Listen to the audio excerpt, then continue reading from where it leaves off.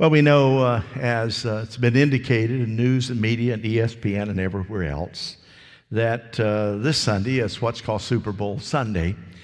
And there's a football game that'll start about 6:30, about an hour from now, I suppose, and two teams will hit the field. And one of those teams are quarterbacked by Mr. Brady, and I can't remember the name of his team, but nonetheless, he's the quarterback. And the other one, of course, is the Atlanta Falcons, and so they're going to be there. Now, politically correct. You know, here's Miss Susie Q, politically correct. You know, at the end of the game tonight, Miss Susie Q, who's politically correct, is going to go up to them and said, "Y'all are both winners. You're just both winners, you know. You did your best, and you're both winners." And they're going to send Miss Susie Q back down to Augusta and say, "Get lost, Miss Susie Q. There's only one winner and one loser." Now, right now, they're both winners. Amen? They made it in their league, top of their league. Here they are. But they're about to meet an opponent that says, "I'm better than you are." There's going to be one winner, and for every win, we know that there is a loser, all right? An absolute loser. Now, you might say, well, is a loser a failure? It's according to who you talk to. Failure, of course, is something that's very interesting. It is an absolute part of life. And as we move through this message tonight, failure is a process. I want to speak on a spiritual basis to all of us. There will be some after the game tonight, no doubt on the losing team, that will say, "I could have done better." On the losing team, one that says, I almost had that play if I'd have just made this move in this direction, or had he just thrown a pass to me, we would have won. That usually is the commentator and the thought of what should we have done, we could have done better. Naturally, the winning team, that's not going to be their first thought about how to evaluate what they didn't do and what got in the way and what play didn't work. They're going to just celebrate, and they're going to celebrate most of the night, and they're going to go back to Atlanta with a great parade and then enjoy their evening back there on Peachtree Street. So, the point is this. Is it possible that in life that there are winners and there are losers? And we know that Miss Susie Q would say, but no, everybody's a winner. That's not true. We are all created in the image of God. We're all created in the image of God to be spiritually astute and mature and strong.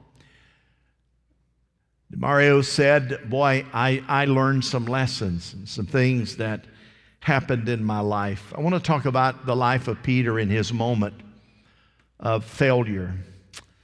William Ward wrote, "Failure should be our teacher." You agree with that? Say amen. Not our undertaker. Failure is a delay, not defeat. It is a temporary detour and not a dead-end street. And whoever loses tonight, here's what they're going to say. We may have lost tonight, but we'll be back next year. We'll learn from our mistakes, and we're going to go, and starting tomorrow, every football team and in the American League and the National Football, they're going to say, we have our eyes on next year. Our eyes on what's happening next year. We're going to come back and we're going to play, because it's only a temporary detour to them and not a dead-end street. William Barnell wrote, "The ladder of life is full of splinters, but they always prick the hardest when we're sliding down." You got that? I know what that means. It's a part. Failure means nothing, however, in our life. Losing and failing and having a failure doesn't mean anything if we don't learn from it. You know, some people go through their life one dead end, one failure, one knockout after another. Just kept losing and losing and losing. And the reason is often we fail to learn and from the mistakes that we have made. But spiritual failure is never encouraged by the Word of God. And God's desire is that we pay attention to the Holy Spirit and let God guide us and learn from others who may have gone before us and look at life through a lens of, say, with God's grace, I'm going to do my best and I'm going to win as many battles as I can. But if I lose some, I am not going to let that determine my destiny. For between my ears is a choice to say, Lord, if you give me one more day, give me one more hour, give me one more opportunity, I'm going to do better. It's amazing in the Bible, we have examples of individuals that were great individuals. You can talk about Abraham, father of a nation, and say, wow, Abraham, what a great man he was. But he gave in to Sarah and created havoc that we still endure today. Moses, what a wonderful man he was. I mean, delivering of the children of Israel out of Pharaoh's bondage, and yet he struck the rock when he should have spoken to the rock, and that was a mistake that cost him his journey into the promised land. David, what a great king he was. Fabulous, wealthy, handed to Solomon millions and millions of dollars. Handed to Solomon what's called David's house and all that went with it. But the reality is he lied, committed adultery, and he committed murder. Samson, a mighty man, a man of great strength. But yet Delilah and the continuing drip of her influence caused him to fail. What about Peter? What was it? I've described the others. What was it?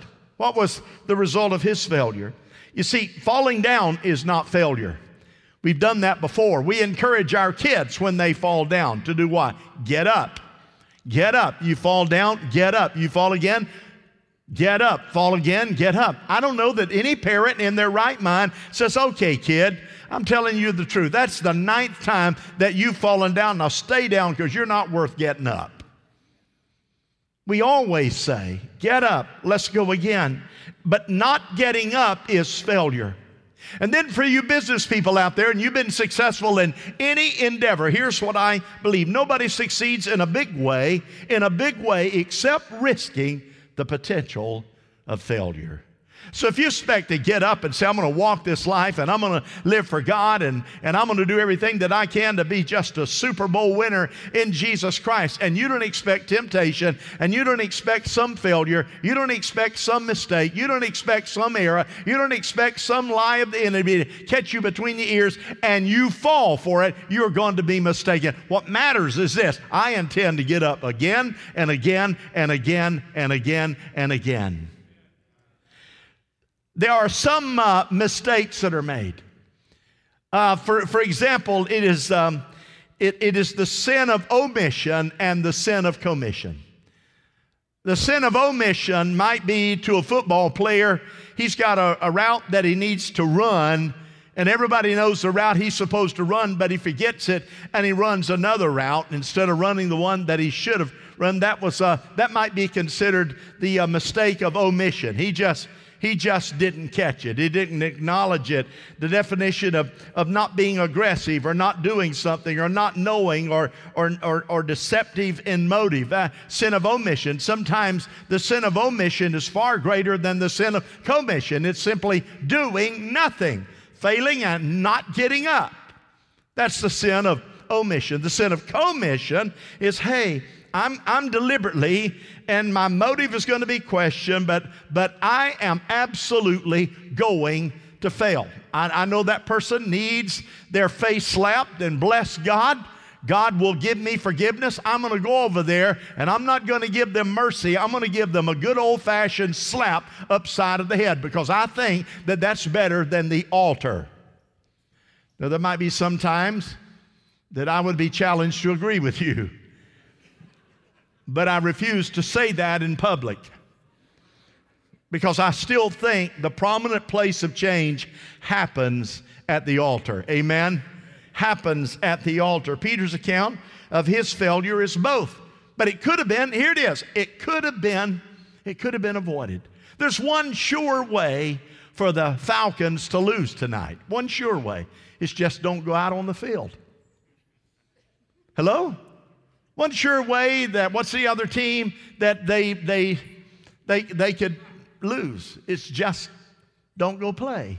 Or go out and take a knee and say, get on our bus and let's go back. Let's go home. Let's leave Houston. Here's something I think it's important. Turn to your neighbor and say, you need self-confidence. Go ahead, just you need self-confidence. You need self-confidence, okay? You need self-confidence. Well, what is self-confidence? Self-confidence, to some degree, is believe in yourself. That is nothing wrong with that. I think I can, I think I can, I think I can. God, I think I can. That's self-confidence. God doesn't get angry if we have self-confidence, because self-confidence leads to the accomplishment of what God desires for you to do. Self-confidence, moderated by the spirit of humility, is dangerous as it relates to the darkness. Matthew 26:33, Peter replied, even if all fall away, everybody else, all these morons that you call disciples, if every last one of them fall away on account of you, here it is, I never will. Be careful if you're a believer and a follower of Jesus Christ and you say, I will never sin.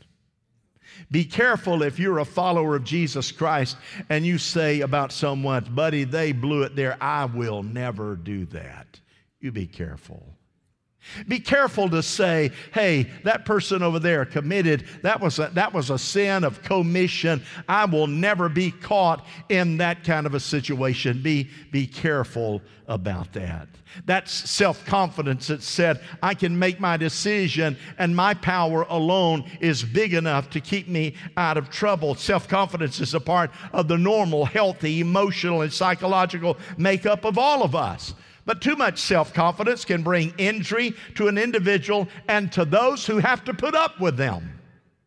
And too much self-confidence can be seen as what I call conceit.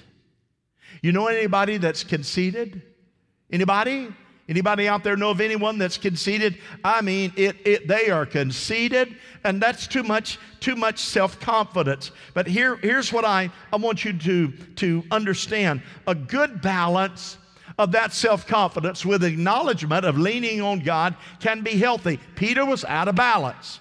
How did he get out of balance? He was strong-willed, type A, we know that. He defied Jesus' word. Jesus told him plainly, you're going to blow it, not me. He separated himself from the others when he took his little journey. Everybody else, they're weaklings. They want to get lost. They want to run and hide. I'm going to find out what is going on. And he elevated himself at others' expenses. I don't care what anybody else does. I want you to know I'm the one you can count on. And he stated something as a fact of which he had no control over. Stated as a fact he had no control over. Matthew 26:35. But Peter declared, that is a declaration. He said, even if I have to die with you, he said, I will never disown you. All the other disciples, what did they do? Said the same. Never deny you. Have you ever done something or been guilty of something you thought you would never do? That you thought you'd never be guilty of? You ever done something you thought, wow, I didn't think I would ever find myself in that corner, but you did? What does that mean? Once again, we have mercy as we have mercy on others, because I promise you, we all need mercy, amen? Paul writes in 1 Corinthians 10:12, so if you think you are standing firm, be careful that you don't what? Fall. Now, don't think for a moment that on that field tonight is going to be a bunch of players who go out there and put on those uniforms and they all are filled up with humility. You hear me? Every time they get down in that position on that line, you know what they're thinking? I'm better than you are. I'm going to run around you or run through you. You think you're going to cover me? I'm going to catch the ball and you can be all over me. That humility doesn't often play well on the football field. You know, I can see Tom Brady backing up, say, you know, Falcons, you need a touchdown. Listen, I feel sorry for you, so I'm going to throw an interception so you guys can catch it. And maybe y'all can run it down and get a touchdown. And because I'm humble, you know, I don't want to win that badly. That ain't gonna happen. That's not going to happen. What's going to happen, the humility is not going to be absent. Most are going to be there. Most men's success is dependent on help, all of us, and encouragement and strength of other people, especially of God. Proverbs 16, verse 19, it's better to be lowly in spirit and among the oppressed than to share plunder with the proud. I've seen football teams play. The guys knew they stepped out of bounds. I've seen enough football games that the guys knew that the ball touched the ground, but they act as if it never touched the ground. I never went out of bounds. How do you celebrate a win in life? Knowing that that win was not justified. How do you celebrate a win at someone else's expense? You see, the reality of life, I think the greatest failure is taking credit for something that you know someone else did. Pleasurizing. Proverbs, better a lowly in spirit among the oppressed than share the plunder of the proud. Proverbs 24:4, humility and the fear of the Lord bring wealth and honor in life. So self-confidence, we all ought to have it with the fear of God and respect of others will in fact bless you, but too much of it, that's what Peter had. Too much of the self-confidence will destroy you and make you friendless because no one likes to hang out with it. Here's number 2. It is not by might. Say that with me. It's not by might. Matthew 26:58. But Peter followed him at a distance, right up to the courtyard of the high priest. He entered and sat down with the guards to see the outcome. You think he did not know that I'm in an area of violation? Peter's personality lent itself to the abuse of power. I think sometimes too much blessing and too much power is more critical to failure than being poor and broke. Because I have seen very few people, including Solomon, who can maintain a life of humility when they have everything in the world at their fingertips. Peter was one of the individuals that he had the ear of our Lord and Savior Jesus Christ. 2 basic sources of power, that's self-assumed and attained. I worked for it, I got it, I climbed the ladder. I am the it now at the top of the I. And I deserve, I've reached that place. And the other is the power given by others. The power given by others. As we know, when a man creates his own powers at his sole discretionary use, he often will get in trouble, won't he? And when you can become an island unto yourself and you think, hey, I don't have to worry about anything as it relates to failure. I've got the authority to come and go as I choose. That was the same desire and the same personality as Lucifer before the fall. And how easy is it to abuse power? It's simple. You just exercise your will over the will of God. That's choice. Peter had already been warned by Jesus that a failure was coming, and he was even told that he's going to deny knowing Jesus. And what should he have done? Should he have listened? Should this message register with all of us? Is that a clarion cry to some of us? Peter should have found an altar and began to cry out to God. I've been told by the great teacher that there's failure in my future. God, don't let me make a decision. Let me be careful. He should have gone to his friends and asked for prayer and strength. But what did he do? He did what people of power, he did what conceited people do, he did what prideful people do, he did what people who believe they're beyond failure. This is what he did. He took matters in his own hands. When he took matters in his own hands, he flirted with evil associations, and he became a one-man mission to rescue Jesus. A one-man mission. And boy, had it worked, we would have read a different story. But the problem is, it was prophesied not to work. But he did it anyway. Have you ever done that? Knowing you're doing something you just should not do? When we become too self-confident, then we begin to abuse personal power. And here's a statement, write that down, tweet it, text it, whatever. The best mirrors in some people's lives are broken ones. They're broken because it reminds you, Isaiah 122, your silver has become dross and your choice wine is diluted with water. All power given to individuals should, all power, any authority, any position you have should reflect the grace and mercy of Almighty God. We are nothing unless God's power is allowed to function in us. Amen? Now you might take the Patriots. We all know their superstar. His name is Brady. Right? He's their superstar, 39 years of age.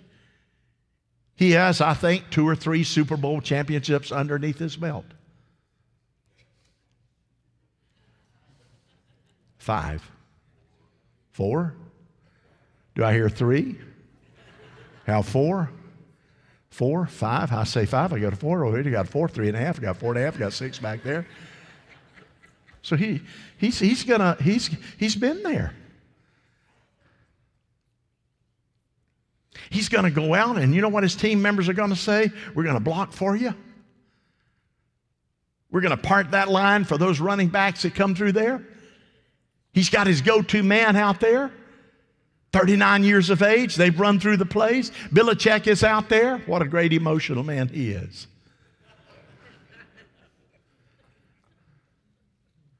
And he's going to go out with confidence. But you know the greatest game you ever played is the last one. And the greatest game to be played is the one you're playing next. So they're going to depend on him and his superstar presence and his ability to read the defense out there. Phenomenal person. A genius at being quarterback, may you say. May I suggest to you, no matter what happens, what he does, or what any other team member, the Falcons, Patriots, whatever they do, everything that they have that they're good at came from the Lord. They may have honed it in, they may have worked it, they may have polished it, they may have exercised it, but the bottom line, it all belongs to Jesus. Amen? So fear will dominate. Matthew 26:74. Then he began to call down curses on himself. And he swore to them. That means he cussed. I don't know the man. Immediately the rooster crowed. Then Peter remembered the word Jesus had spoken. I have a sneaky feeling that we've all heard that rooster from time to time. Anybody with me? We've all heard him. You know, that's not a hen. Rooster's not a hen. Amen? A rooster is a rooster, bless God. And when that rooster crows, you know that something new is about to take place, the dawning of a new day.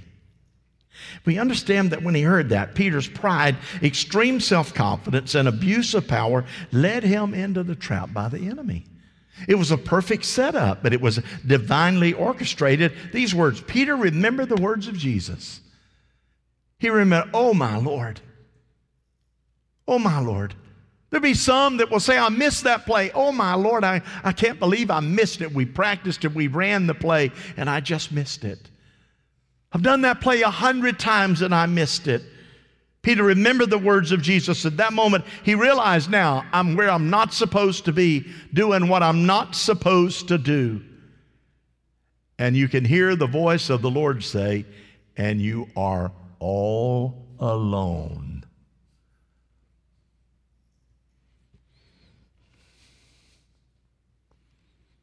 It's on you, Big Daddy. At that moment, when he realized he was in trouble, his answer now do not reflect a self-confident person. His answer to a lady, a woman, I don't know him. I've never been around him. I swear, I don't know who you're talking about. The insecurity of a person who has failed. Neither does his answer reflect a person in control of power and the situation. That lady who recognized him and recognized the brogue of his voice said, you can't fool me. I know what tribe you're from because your dialect, your brogue, gives way. Peter knew, what do I do now? He did what a person who is out of connection with God. His answer is reflective of a person functioning in fear and in failure. His fear of the situation and the consequence of telling the truth in the right company he was keeping caused him to falter and fail. He lied, he blasphemed, and he became furious. Any other time, Peter would stand you down. Any other time, he would not let the enemy or give way at all. But in this place, he made his move into failure. Fear ruled instead of a clear truth in his conscience and in his life. And when we get into a situation where we are dominated by fear, usually the only thing that will liberate us is the power of God's truth. The power of God's truth. Now, tonight, 2 teams are going to take the field. 2 A-plus teams. 2 teams that have gone over their plans and strategies and looked at film and tapes. Some of them, I believe, on either team, either one, have Christian players that are there that no doubt have prayed and said, all right, God, we'd like a win here. And so all of them going, they all want to win. Nothing wrong with that. You see, you want the team that you are sprouting and supporting. I want that team to win. I want that team to win. Why? Because they deserve it. Now they deserve it. I had people to tell me on Facebook and said, well, this is what, well, I really would like the Falcons to win, but I mean, the Patriots, I think, are going to win, but I really would like the Falcons. Shut up. Why? Why? Why? Do you have an investment in either team?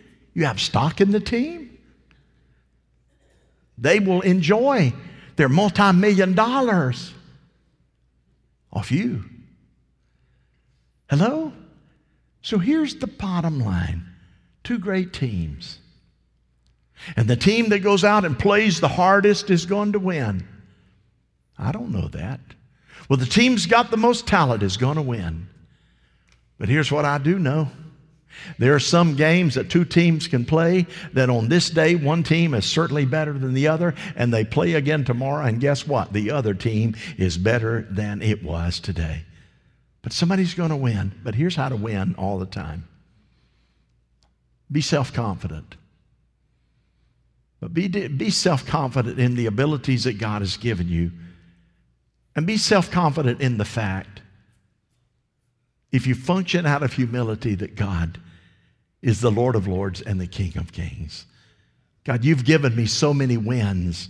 I don't want to become cocky. I don't want to become conceited. I don't want to become deserving. I don't want to be a self-ruling power, God. Anything that you've given me, any blessing that I have, any control that I have, any power that I have, any influence that I have, it's all because of you. and I give you the praise. DeMario said, I thought I had a good heart until he showed me in the Bible that, wow, that bad trees out of a bad heart produce bad fruit. And I looked at my heart and I thought it was good, but I was producing bad fruit. And when my last 2 years of high school, I thought, man, I've got it. I've got a great college I'm going to, university. I was big man on campus. I'd straighten up my life to the best of my ability, but I got in college and realized, remember, I was a small fish in a big pond. And what did I do? I went right back to the things that I did before. I had to lean on those things. May I encourage you, because of Peter's failure, you and I have a vivid example of what not to do. We have a vivid example of what Peter did that says to us, be careful to remain humble. And even if you're in a sports activity like these two teams, you can still have a heart of humility and still have a winning spirit. Amen? And still say, by the grace of God. So through it all, Peter failed. You and I can learn our confidence is in the Lord and our power is from above and should benefit others. And the truth always relieves fear. What did Peter do? Peter failed, repented, got up, and moved on.